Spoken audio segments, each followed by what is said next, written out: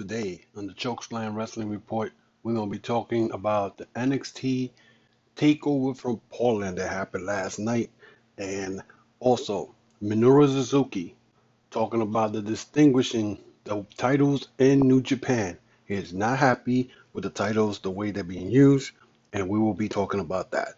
That and much more. The Chokeslam Wrestling Report.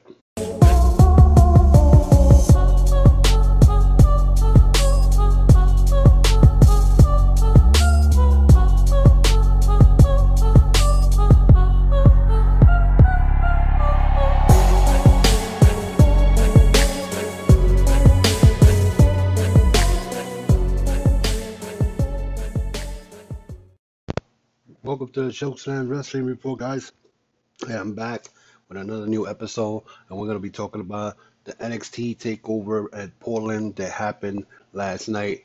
For you guys who didn't see it, well, I suggest you not to listen to this podcast tonight because this is what we're going to talk about, the NXT takeover. I haven't done an NXT takeover since August of review, since I think August of last year.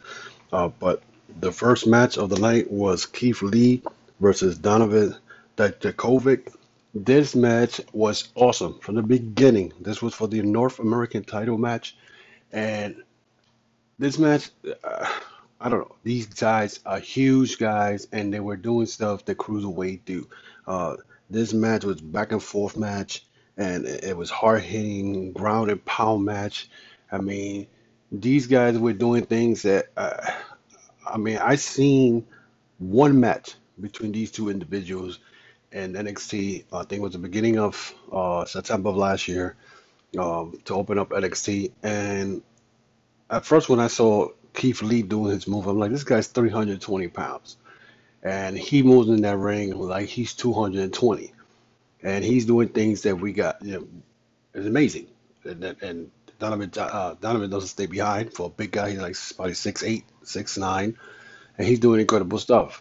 I mean, it was there was so much things happening in that match that I couldn't sit down and write down every move by move. But what I can tell you is, as far as this match, is that Keith Lee won this match.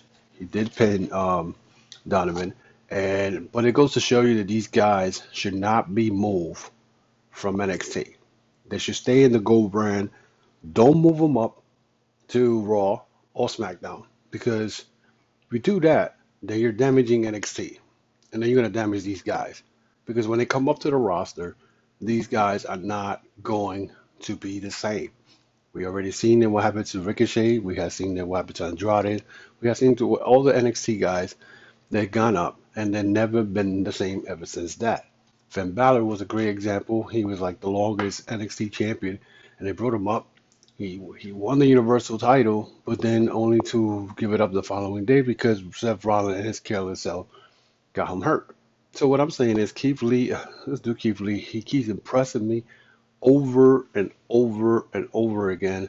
I mean, his showing at the Royal Rumble was awesome. Him and Brock facing each other, that could be a great match in the future. But this match between Keith Lee and I mean, one point, I mean, Donovan went and had Keith Lee on his shoulder. He was trying to do something, but Keith Lee's so heavy, he had to let him go, let him drop, because otherwise both wrestlers would have got hurt. But Keith Lee wins this match. He retains the North American title. I don't know who's going to be his next challenger, but right now he's going to be a dominant North American champion in NXT. That's all I got to tell you. Then we had the women's street fight between Tegan Knox and Dakota Kai. This match was from beginning violent, from the beginning. Dakota attacked Tegan the minute she came out. Tegan came out, Dakota went from behind, attacked her. I mean, there was a one point in this match when they started taking out the garbage can, they started taking out all this other stuff.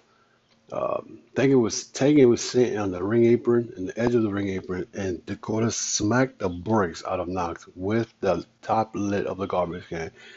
The pieces came out of it. I don't know what came out of it, but I know she smacked her real hard. It was just crazy. But as the match continued, somebody laptop was taken, by Knox, and Knox went and took that laptop and blasted Kai right on her knee with the laptop. And and it looked like, you know, Tegan Knox was gonna win this match. I mean, the woman went violent. She was beating her with the chairs and everything. At one point, she Tegan took the table, brought it in the ring, laid the Dakota Kai on top of the table, put a chair wrapped around her neck. As Tegan was going up to the ropes, Raquel Gonzalez, never seen this girl, never heard of her, popped out of nowhere and pretty much grabbed Tegan and it was like she grabbed her by her neck and it was like a double choke slam type move. But when she dropped it on the table didn't break. And it was a bad landing for Tegan. And with that move, that took Dakota come out of nowhere, and she ends up pinning Tegan Knox in this match. And it was just like, what in the world happened? You know, Raquel Gonzalez looks like a big girl. She looks built. She looks like she's on incredible shape. But I don't know what's gonna happen. I don't know what's gonna go with that. She's gonna be part of like a bodyguard for Dakota. Who knows? But it was a bad landing for Tegan. It was real bad. We'll be right back after this. If you haven't heard about Anchor, it's the easiest way to make a podcast. Let me explain. It's free. There's creation tools that allow you to record and edit your podcast right from your phone or computer.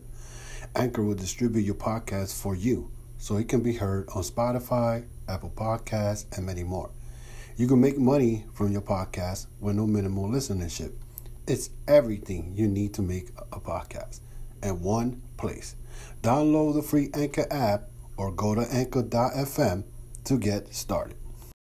And the next match was Finn the Prince Balor versus Johnny Gargano in a match where these men went at it with a high energy level.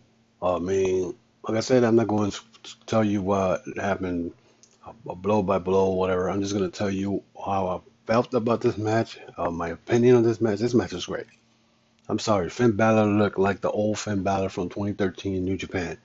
Yeah, the old Finn, Prince Devitt, if you want to call him. Johnny Gargano, of course, he is a great wrestler, and these two guys went at it. I mean, at one point, I mean, this was a violent match. Let me tell you something. You know, these guys went at it from the beginning to the end, and at one point, um, Gargano tried to, I think he tried to drop Balor on one of the announcer tables, but didn't work. And instead, Balor went and caught Gargano and laid him out on top of the table. I think it was the Spanish announcement table, and he jumped from one announcing table to the other and double kicked Johnny Gargano from the top of the table, and Gargano landed messed up. He landed by the railing. But he was on top of the table, guys. That's what I'm talking about. He double kicked him like usually what Balor does. He double kicks a wrestler to the corner, and then he does the coup de grace. Well, he double kicked Gargano while he was standing in top of the announcing table, where Gargano flew to probably cross 5 to 10 feet away from the announcer table, landing back on the on his back on the railing. That pretty much set up um, for uh, Gargano to get set up for the Bloody Sunday, which now they call it what's it, 1916. Now they call it NXT. I still call it Bloody Sunday DDT, and that's how Finn Balor won this match. Balor looks great. I haven't seen Balor since he betrayed Gargano. That's how long I haven't watched NXT. But um, the more I kept seeing NXT last night, the more I kept saying I missed NXT Takeover, and this is the reason why I say WWE is still on the map because of NXT. If NXT was not around, guys, I'll tell you right now, they will be in so much trouble. NXT last night, from the first three matches that I just placed on it, was had me like off the edge of the chair because these matches were great. And I usually don't talk highly about NXT, and I mean not that I got anything against NXT, but I really don't do anything of NXT. I usually probably may do a takeover here and there, but NXT, this is what I say. The Wednesday Night War, no such thing. People just making this up as they go. Wrestling fans just want something to be part of. But NXT, as the three matches, those matches were great. Then we had the Rhea Ripley versus Bianca Belair. This was another match that was pretty good. Um, there were fans out there that were giving star ratings on it. They gave it, I think, a 2.75. I think they should have given it more. This was pretty good. It was very physical, back and forth. With, I mean, Bianca showed that she is ready for the big show. This girl is awesome. I mean, the more I see her, the more the confidence. So, Rhea Ripley, that girl's a beast. I'm telling you right now. This woman is just like, am I getting? I believe she was the first NXT UK champion, women's champion. I could believe. I may be wrong. I don't know. You guys NXT fans know better than I do, but Rhea Ripley did her thing also, but Rhea Ripley is still dominant and still doing her thing. But there was a one point these girls started slapping each other in the corner. It was just like a slap-a-thon between both of them. Then Bianca went and swung her hair, smacked the bricks out of Rhea Ripley with her tail. And but at the end, Rhea Ripley was too much for Bianca, and she did um, the pump handle slam for the win, and she retains the NXT Women's Champion afterwards. Who shows up? But no other than Charlotte. And Charlotte, being Charlotte, comes and attacks behind, tells her that she is challenging for the NXT Women's Champion. Now, this is the part that I don't get. So you done all your reigns in the Raw and SmackDown. Now you want to come to NXT and challenge a champion. And the reason you did that was because nobody wants to see Charlotte versus Becky. Nobody wants to see Charlotte versus Bayley. It's been tiring. It's been garbage. So what better way to save Charlotte's career is bring her to NXT and challenge Rhea Ripley. And if they take away a belt from Rhea Ripley, I'm going to be so pissed off because Charlotte does not deserve no belt at all. You had your chances. You had everything you had to have. You had your chances. There's no need for you to come out of nowhere and now and beat the queen of NXT now. Rhea Ripley is the future. This woman is hot as just hot right now. For WWE or NXT, whoever's behind that, to cut that momentum from Rhea Ripley will be stupid.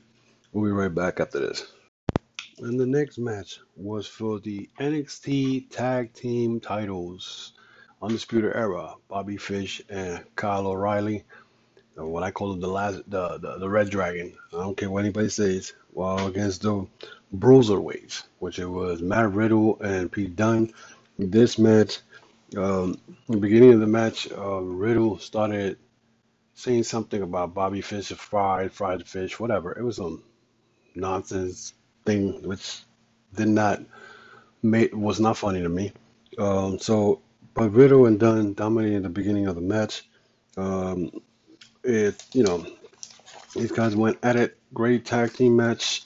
Um, Everything you can imagine. I mean, there was points where we saw Undisputed Era hit the I think I forgot their finishing move, the Red Dragon, whatever they call it, the Last of the Dragon, and a couple of times they were close to pinning Matt Riddle and Pete Dunne, but these guys show Matt Riddle and Dunn and show that they could go one on one with the former IWGP Junior Tag Team Champions, Ring of Honor Tag Team Champions, the best tag team of the juniors back 2016, the Red Dragons. I don't care what you guys say, the Undisputed Era, and they went toe to toe with them.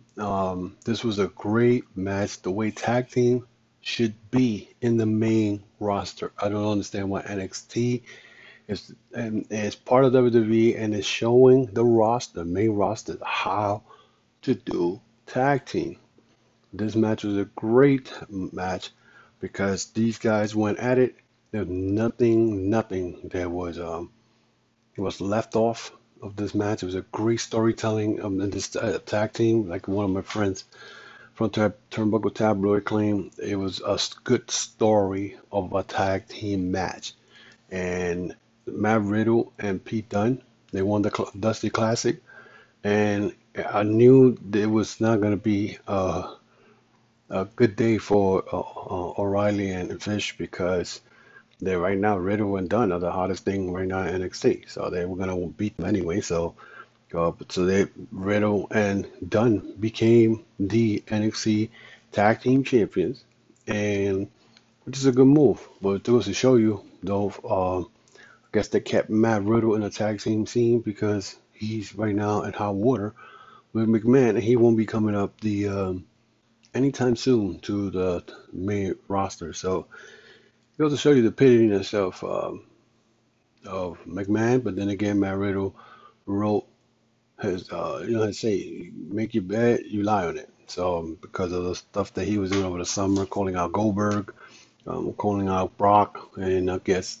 McMahon didn't like that. So that leads to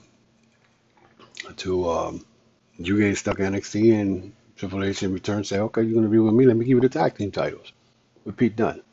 And they were good. They look good. They look like they never. It's like they've been tag team champions for a long time. So another the next match after that was the NXT World Title match. This was a very great match. They had me in the edge of the seat. Adam Cole versus Tommaso Ciampa for the NXT World Title. Ciampa being methodical and beating the crap out of Cole during the beginning of the match, outside early in the match. Adam Cole at one point catches Ciampa on a wheelbarrow and then slams him backwards to the announcer table. I thought he broke his neck. I mean, it was bad. I was like, oh God. Um, but then, through all that, Ciampa went into control of the match by hitting a torture rack, spin around, powerbomb, sit down for the 2 count. Of course, you can't count out Adam Cole because Adam Cole comes back with his own stuff. He hit a Hiroshi Goroshi on Ciampa for a 2 count, and it can't back and forth. That's the way it was. Ciampa powerbombs Adam Cole on the announcer table, not once, but twice, and then Ciampa dropped Adam head first on the edge of the ring. I was like, I thought he was done. But then, of course, they kept going in and out of the ring. And at one point, Adam Cole went and he did the Panama Sunrise outside the ring on Ciampa. But as Adam Cole throws Ciampa in the ring, Adam gets caught with a DDT.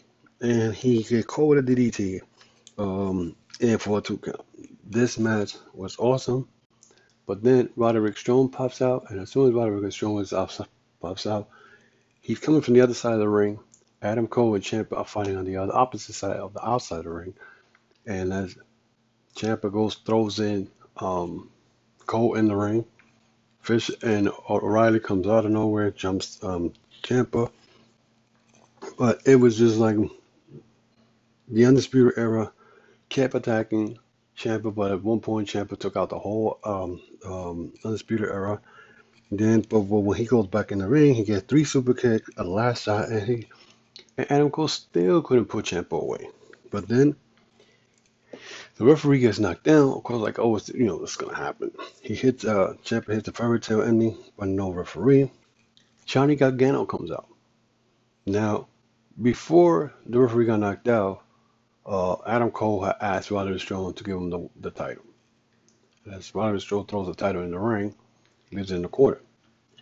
So, like I said, now Ciampa has Adam Cole after he hit him with the fairy tale ending. Johnny Gargano comes out. He's in the corner. And as Ciampa was about to get the title to use it on Cole, Johnny Gargano stops him.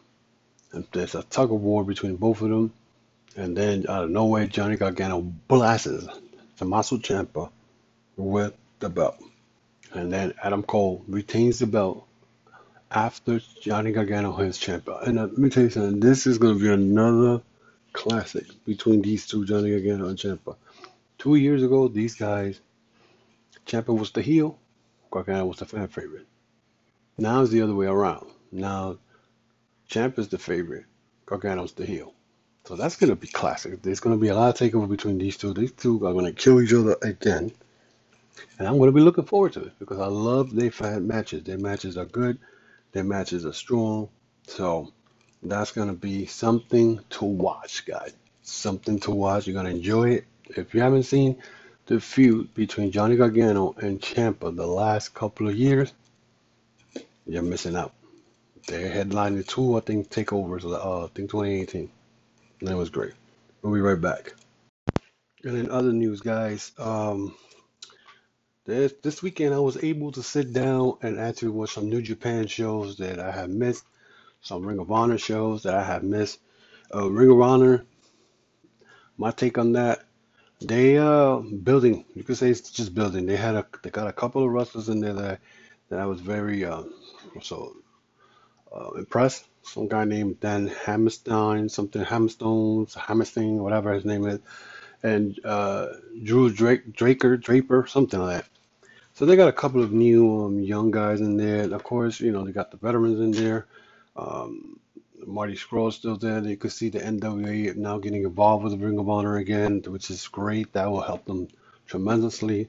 And I know Tama Tonga, they did an interview with him, and he said that Ring of Honor right now is going through a transition, which I agree. That's got to be done. So, but they got a lot of shows coming up. They got the Past and the Present. They got the Supercar of Honor. They got the anniversary show. The anniversary show already announced Marty Scurll and Flip Gordon. They're gonna get a tag team title shot from Jonathan Gresham and Jay Lethal.